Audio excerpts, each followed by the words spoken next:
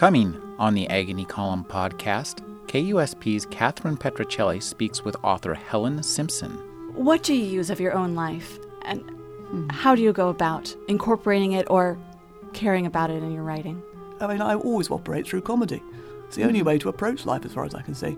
You see, I think farce, it's just tragedy speeded up very often. It's like cartoons when you think all these terrible things happen in cartoons because they happen fast. Travel at the speed of life, next on the Agony Column podcast. You're listening to Rick Kleffel, the Agony Column podcast. You can find additional reviews, interviews, print interviews, and book commentary 5 days a week at trashotron.com/agony. After this, bad news flew in like iron filings to a magnet. One of Anna's teachers went off on compassionate leave when her beautiful student daughter was killed in a car accident. The teenage son of Harry's secretary Paula dropped dead of a heart attack during a Sunday morning football match. The woman in the dry cleaners told me about her husband's 70-year-old mother who had hung herself from the banisters after her daughter's slow death from cancer. It was unbearable. I felt wild with fury when I heard such awful things. I thought, that's just not on.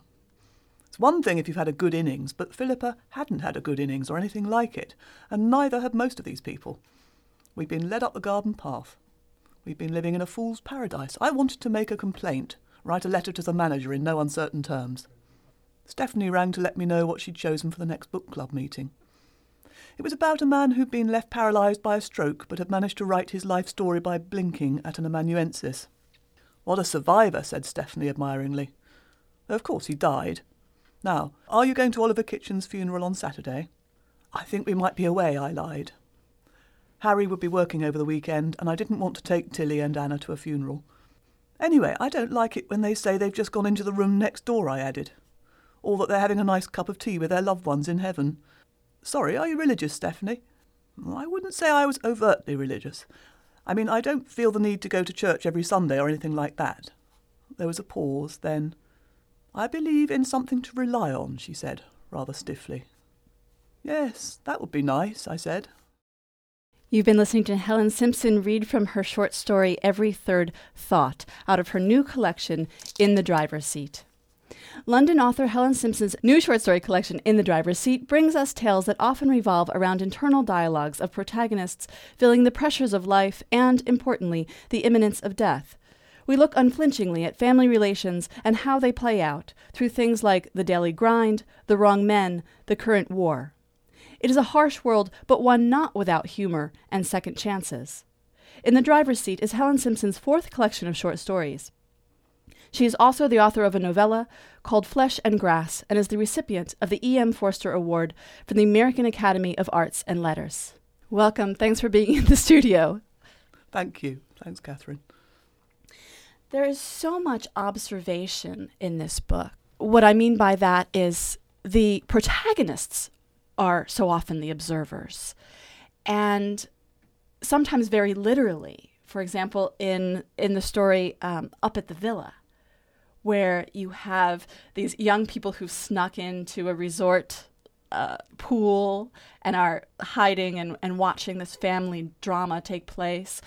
And then sometimes, more subtly, early one morning with a mother in a car sort of holding her tongue as she carpools her son and his friends to school. Does that make your characters somehow extra sympathetic with the reader kind of looking over their shoulder along with them? When I was doing these stories, I was interested in the way that so much of our lives we spend thinking or observing, and especially in cars. I've been watching, this collection's called In the Driver's Seat, and I've had a variety of very interesting drivers from airports and so on. But it struck me their lives. There's a lot of just sitting, reflecting, digesting experience, and then you have these conversations, very intimate conversations in cars when you won't be seeing the person again. The carpool story you mentioned, that's in the form of an interrupted monologue, which I thought would be fun to do in a story, and it really was interesting to do. I cut the woman's thoughts. She keeps quiet round children. She notices that otherwise they clam up. She just likes their chatter. But in between patches of that chat, you have her thoughts dipping down, and then it's a good rhythm. It makes the story quite musical.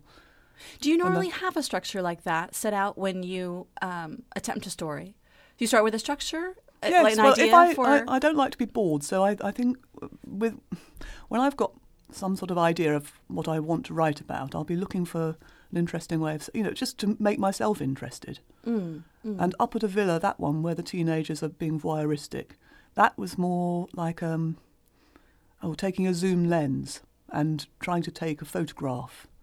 And there are various snapshots in that, making different pictures, just to see whether I could do it. And I did it with that one. That's much shorter. But So challenges for yourself, each story. Yes, that's part of the fun of it, I think. Each one's a different shape. Well, it's really an enjoyable collection that holds together so tightly. And, even when there is that dialogue, it often gives way to the inner thoughts that they take over, or any sort of speech is reported speech very often. And maybe I could just invite you once again, this early on, let's hear a little bit more out of the collection, because there are so many voices. In this particular story called If I'm Spared, we have a male protagonist who has just gotten some potentially bad news. And this is one of those examples where it starts as a conversation and the conversation vanishes to the inner world. That's right. Well, Tom has gone along to hear his diagnosis from the surgeon. "So, what do you think this shadow thing is?" he'd asked him, cheerfully enough. "I think it is lung cancer," Mr. Horton had said in a grave voice, lacing his long white surgeon's fingers together on his blotter. "Cancer!" Tom had yelped. "Of course, I cannot give a cast-iron diagnosis until the results of your bronchoscopy and sputum test are on my desk, but that is what it looks like to me." "Cancer," Tom had repeated, in more of a bleat this time. "I'm sorry if this has come as a shock to you," said Mr. Horton, "but I believe in telling the truth." "Oh, so do I," Tom had agreed, nodding his head vigorously. "The truth is yes, absolutely." Mr. Horton had gone on talking, but Tom somehow hadn't heard what he was saying. The man was huge. There was something of Belgium about him, the lack of life in the streets, the uncurtained windows. He saw him lurking in some airless Victorian interior crammed with greedy aspidistra plants, more outside in the garden, gluttonous evergreens, fat, rank graveyard swathes of ivy and laurel and yew. "An arboretum," murmured Tom, "a pinetum." "Sorry?" No, said Tom, "carry on." He was interested to see how Mr. Horton was pushing himself further and further back from his desk during this consultation. He was almost backing out of the window by the end. You can imagine him as a child waiting for punishment, enormous in shorts, lugubrious, at Eton or one of those places where they made you line up outside the door, then show your bottom. But he was up again with his hands stuck out to be shaken, and it seemed it was time to be off. "Very often people do not take in everything I've told them," the talking tree said mournfully. "Should you find this to be your own case, my secretary will give you written details of where to go, and so on, for the further tests I've advised." "Thank you," said Tom, pumping his hand witlessly and grinning like a zany. Well, there, I think, Catherine, you're right. That's really cutting dialogue with inner thoughts, but that's the effect of shock. I'm interested when you receive a shock, suddenly everything becomes surreal, and this man is just. He's seeing things suddenly in images, and this man's turned into a talking tree, and it's very funny. I mean, here we are, with a cancer diagnosis, and it's just very, very funny. I'm very glad you said so, because you see, I look at it, I can see why publishers hate to publish short stories, because a collection, trying to summarise it. But there are all sorts of different subjects here, but there's a lot of cancer and car accidents and so on. But I always operate through comedy. It's the only way to approach life as far as I can see. At least dark subject matter, it makes the comedy more painful in a way, a bit harder. So, well, actually with that, I have a question that I almost hate to ask, but... And I know this isn't your doing, and I hate to make you answer for other people, but what do you think of the comparisons to, for example, Lorrie Moore, who sort of has that hers might start out, the subject matter might start out more comedic, and then they sort of wallop you with the pain, whereas maybe yours takes the reverse approach. Do you see any similarities? Well, she's a great writer. I read with her in New York, actually, and it was a very interesting twinning. Oh, I must tell you, just during that New York reading, she got up to read from Anagrams, I think it was, and she held the book up to the audience as a sort of abstract painting on the cover and said, at the time this was published, I thought it was a good idea to persuade the publisher to put my boyfriend's painting on the front of it. And she paused, and then she said, "Time moves on." And she just, she tore the cover off the book, and then she tore it into little pieces before she started the reading. Oh, my goodness. It was great. So performance art as well as I writer. know, That's it was a great reading, yes. But also, I read that story, the one where the woman gets run over by a bus, and there's a lot of, but I wanted it to be farce. You see, I think farce, it's just tragedy speeded up very often. It's like cartoons when you think all these terrible things happen in cartoons because they happen fast. There's the entertaining surface while you're being hit underneath as well. Well, there's something very, very controlled in these stories. There are these people, and I don't know. I don't know if it's the because it happens so much within someone's head, but then at the same time we have these issues that they're dealing with that are very much out of their control. Are you just presenting a natural balance, counterbalance that happens in life, trying to rein in what is? I suppose outside of it's our... interesting you talk about this control thing because this collection was called a different title in England. Yes. It was published under the title Constitutional after the longest story, which is a circular walk round a heath, and it's all about memory and so on and Alzheimer's. But Constitutional here, it was felt people might think it would get into the politics section, which I think was quite right. So they chose in the driver's seat, I think, to give an illusion of control, but it's illusory, really. Yeah. But I do love. I think cars give a very good metaphor for how things are. You're sitting in this controlled space, and your thoughts are free. But actually, quite often, if you've got have you noticed cars are very good places to have conversations that the other person can't get out and go out of the room. Mm. You also don't make eye contact. You don't make eye contact. You're both and you quite uncomfortable things can be said, and quite often control issues are played out in cars. Think of married couples and maps, and one not letting the other, and sort of navigation. And I've also heard it's a very good place, apparently, if you've got children, to sort of sex ed. Sex ed in the car. Yes, because you don't have to look at each On other, the road. and they can't get out. That's great.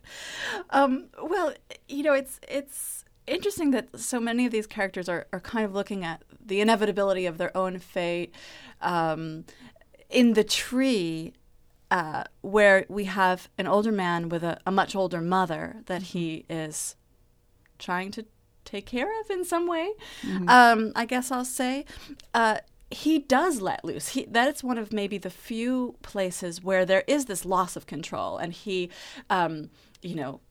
yells at these workers that he thinks have taken advantage of his mother, only to find that he's misfired. Yes, that it's the wrong people. It's interesting. Yes, you're right. When people lose their temper, it tends to be disastrous, I suppose. I don't know. I've not looked at that in myself. Maybe I'm frightened of anger, Catherine. I don't know. But it's true, yeah. Well, more than one of your protagonists asks, what's the point of sharing my story? At least my personal story to a casual acquaintance or in a casual setting. What is the point? Does someone benefit from that? Can someone? Well, on this tour, all I know is that some of my best conversations have been with these drivers. And it's amused me because, they've asked me what I'm doing. There's long journeys very often. It was 80 miles this morning, and it's human contact, isn't it? It's just to meet somebody else and you may not meet them again. They've been tickled by the title of this collection, In the Driver's Seat, of course. Mm-hmm. But no, what? And then they've told their stories very often, or we've had great conversations. That's been very satisfying because that's partly what stories are in the same way, I think. Mm-hmm. I think it's been gratifying for me to see it in print, to see that grappled with, the, hi, how are you? I'm fine, thank you. How are you? When is it that? And when when do we do something when is it different? just chit-chat, and when do you actually get down to, yes, well, I love that mixture of, you get these very superficial sort of formulaic things you have to say, like the weather's nice or whatever, and then it can just skyrocket into something else. Someone will tell you something vital about their marriage, or someone's just died, and yeah. Are you collecting ideas for news stories for In the Driver's Seat too? It sounds like talking to all these drivers has made a big impression. Oh no, I've always found that. Haven't you found when you're in a cab, there is something about the intimacy. Mm-hmm. If you know you're not meeting someone again, but I think it must be a very interesting job, don't you think? It's a 'Cause paradox. they have these conversations. Oh yeah. Presumably a lot. We should be seeing short story collections from the cab drivers then, I guess, is maybe what we're getting at. The men, the fathers in these stories, not portrayed in the warmest light, to say the least. Which ones? What I'm do trying we to think. do Tom, with that? Tom, yes, the lung cancer man. He's a bad father. And we have the father that's being observed in up at the villa, where the young kids are watching this family dynamic. And he's very unsympathetic and comic again, though. Yes, yeah. Well, we are observing a big shift in how men are supposed to be. Our generation, with babies, our fathers, they were allowed to be separate. They were allowed to get in after work, go to their room, listen to music, just not really engage. As long as they brought in some money and, sort of now and then, once a year, took you out on a tricycle or something, that was enough. But now we were educated, equally, and we just think, it's not right. And what used to be thought of as stoicism in a man and stiff upper lip is just now being seen as emotionally inadequate. And there's a big turnaround for lots of guys around about 40, 45. They're a bit like the Queen's having to go through. She's being forced to sort of express emotion in public. Well, it's just not good enough to keep a stiff upper lip. You've got to show you're a human being as well, and it's harder work. So are these transitional men in your book? I think they are, yes. Yes. Hard to watch sometimes. Well, that's comedy again. You want a cold ride. Not cold. You want something sharp, don't you? You want something truthful, because otherwise, unless there's some pain behind a comedy, it's not really biting enough. Well, in the at least the U.S. title story, In the Driver's Seat, it's also sort of presented as this ominous future. This man who is so perhaps wrong, and the portrait of him that emerges in the story, kind of ugly. He is literally in the driver's seat in the story, driving the car, and then we find out at the end, he wants me to have his child. Says his girlfriend. I know, but that you can tell somehow in that story. He's an ex-rugby player. He's younger than her, and he's obviously, I think, she's very attracted to him physically, and she wants to be married again. That's the dynamic there, and he's a bully. So I hope she doesn't get together with him, but we don't know. We'll have to wait and see. The end of the story, is she pregnant or isn't she? That's the last line. So. Well, you also sort of tap into the larger grief, and you tackle in The Phlebotomist's Love Life the current war, the Iraq War, essentially, without any veiling per se, which was also nice and refreshing. I wonder if you might read a passage from that story, and there's some incredible lines that maybe we can talk about afterward. Sure. It was very satisfying to read this story. I saved it for the Washington leg of the reading tour, and I was reading with Nathan Englander. He read a story about war as well, set from his new novel, and I read this. It was good. Yeah. Nice. This actually was a commission from which I wouldn't normally have taken on, but at the beginning of the war, do you remember 4 years ago, it looked as though it was going to be very short. And they were just about to start bombing, and the Guardian newspaper rang up, and they were ringing fiction writers to do a week's worth of stories. And I remember them ringing 3 weeks after. I said I'd do it because I'd got this idea, I'd always had it, about a man and a woman at the beginning of a day, very close. By the end of the day, they're separate, sort of a big triangle shape. And I knew this was what I could do for this story, and use the details of the Iraq War. But they rang up after 3 weeks and said, can you get a move on? The war's nearly over. It'll be over by the time you're giving it in. And, look at it now, 4 years on. Yeah. Anyway, right, this is from the Phlebotomist's Love Life. On the bus, it was standing room only. It had always caused her trouble with men, war. She dreaded its approach from the moment when they first mentioned its possibility on the news to the pretend discussion about rights and wrongs in the run-up. She remembered her first proper boyfriend, Ewan, and his rage at her objections to the Gulf War. True, her talk had sounded childish, even to her, even then when she was only 20, wishing that women could go off and live on another continent, man-free, war-free, or at least go to that neutral continent taking the children with them for the duration of any war the men had created. Without testosterone and the desire for phallic toys, she'd argued, the world would be a better place. Bollocks, he'd said. Who had she been with during the Kosovo conflict? Oh, with Dan, of course. War is the worst, she'd told him, living in a state of murder and the reversal of all things good. What about the Second World War, he demanded. Eh? Wasn't that a just war? You'd have been wringing your hands along with Neville Chamberlain, wouldn't you? All out for appeasement. At times like this, she cried, women get put in their place. They go horribly quiet. It comes down to rape and babies. Ah, you don't like me going on at you like this. You prefer me in a chador, a burqa. You're like a fox terrier, aren't you, he'd said when she continued to disagree with him. You get hold of an idea and then nothing will stop the yapping. I was just interested with that story, you know, the dialogue before the war, the way people were talking all over, well, you know, in Britain. I was just trying to give a snapshot of our state of mind then. But the way women, somehow you shut up. If you try and talk in a mixed group, at least where I was, the men were saying, well, if it works and it's this and that, and they were very interested in the weapon power and so on. And the women were just sort of, but it's wrong, you know, it's very hard to say it, and you find yourself divided quite often. Mm-hmm. Maybe it was just my group, but... No, I think that, I think, I don't know what kind of response you've gotten touring, but... well, I think it's there in the collection for a very strong reason. Good, I'm glad. Mm. Yeah. No, I found, after that reading in Washington, several men came up and they bought the collection and said, I'd never thought of it like that, which I thought was amazing. Because that's the amazing part of putting it in writing and putting it in fiction. There's something thrilling about if you feel you've said something for the first time, that you've brought something. That's why writing about babies and domestic issues, it's very humdrum, you know, trying to describe the plod and sigh without making it boring. But there's something exciting too, because it just hasn't been done before in history, you know, for obvious reasons. Mm-hmm.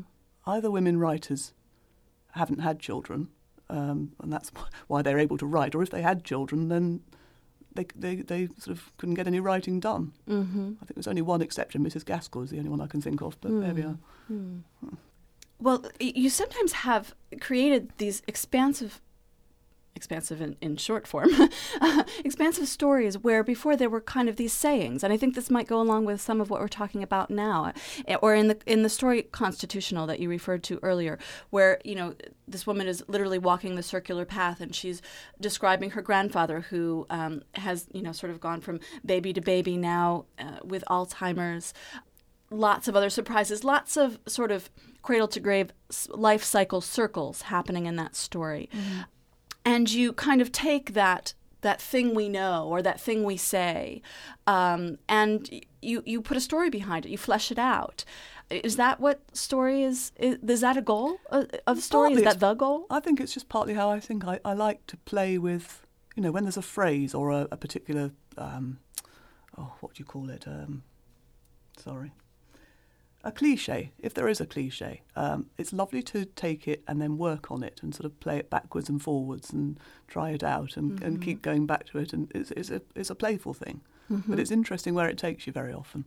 And you're right, that story, I'd read a lot about Alzheimer's. I've been reading on neurological books, and it's so interesting once you find certain images. Apparently our development from babyhood to the age of 15, that's how long it takes to unravel in Alzheimer's. You start going down, 15 years, and you go backwards in the same, very gradually. As a child grows up, or you grow back down. Mm. And if you do live to the end of this process, then you're lying in a cot again, and you have these same reflexes that very new babies have, the sort of plantar reflex, where you grasp someone's finger if they put it in the palm of your hand. Mm. And it just seemed... well, it's very sad, but also there's something well, symmetrical and satisfying about it too. It makes it less frightening. Who do you read? What do you read? Oh, Besides neurological books on it. let's see. I like short stories. I try to read one every morning before I get out of bed, because that way you've stolen a march on the day. You've got something complete, and you've finished it. That's the big virtue of it, you see. With a novel, you have to keep picking up and putting down. And I found, actually, novels on these long plane journeys are great because you can sink into them, but I don't find my life... I don't like to pick up and put down so much. It's like knitting, you know. I prefer to take something whole away, and so short stories really fit the shape of modern life, I find. I've been reading John Cheever recently, actually. I hadn't known his work, and he's wonderful. Yeah, great one about the radio. Have you seen that one? I haven't.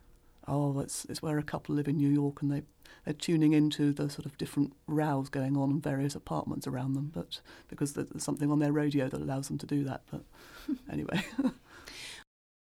I'm sure you're asked often if you write from personal experience. And I did read a quote of yours that said, "I don't measure life against my own pulse only." And that seemed so important, crucial to a writer. What do you use of your own life, and how do you go about incorporating it or caring about it in your writing?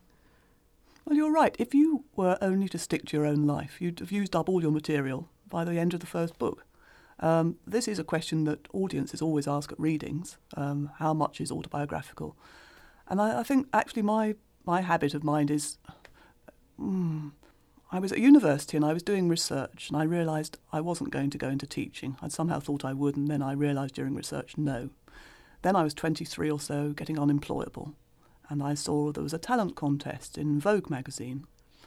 So I went in for it, and one of the questions, the one you had to answer, was write your own autobiography, which I did, and it was so boring. It was I did a great deal of homework. I helped my mother around the house, and also I didn't want to talk about boyfriends or anything. Christmas It was vacation? none of their. That's right. And I didn't want to talk about my intimate life because that was none of their business. These strangers I didn't know. So I looked at it and thought no, and then I made one up. I just thought right, and I gave myself a very violent, troubled family in Yorkshire. I think my father was a market gardener who used to drive down to Covent Garden every morning with Narcissi at 2 a.m. And I had 4 brothers who were paratroopers, and it was all very... I think it owed quite a lot to Wuthering Heights, actually, looking back, but I can't really remember. But I know for the first year after that, I got the job. And I went to work at Vogue, and they used to stop me in the corridor, the managing editor, and say, "How are things in your family now? Is it any better with your father?" And I'd be very red-faced and saying, yes, it's better, thank you, yes, it's improving. But the moral there is, use your imagination. And really, that's what, you're allowed to. Yeah. And they got more than they bargained for. They got the right person. They just thought she was different. Oh, thank you. Well, Helen Simpson, thank you so much for being with us in the studio. It's been a done pleasure already. talking to you. It's been lovely talking to you as well. Yeah, it's been very painless. Thank you, Catherine. Helen Simpson's new collection of short stories is In the Driver's Seat. This is Catherine Petruccelli. You're listening to Rick Kleffel, the Agony Column podcast.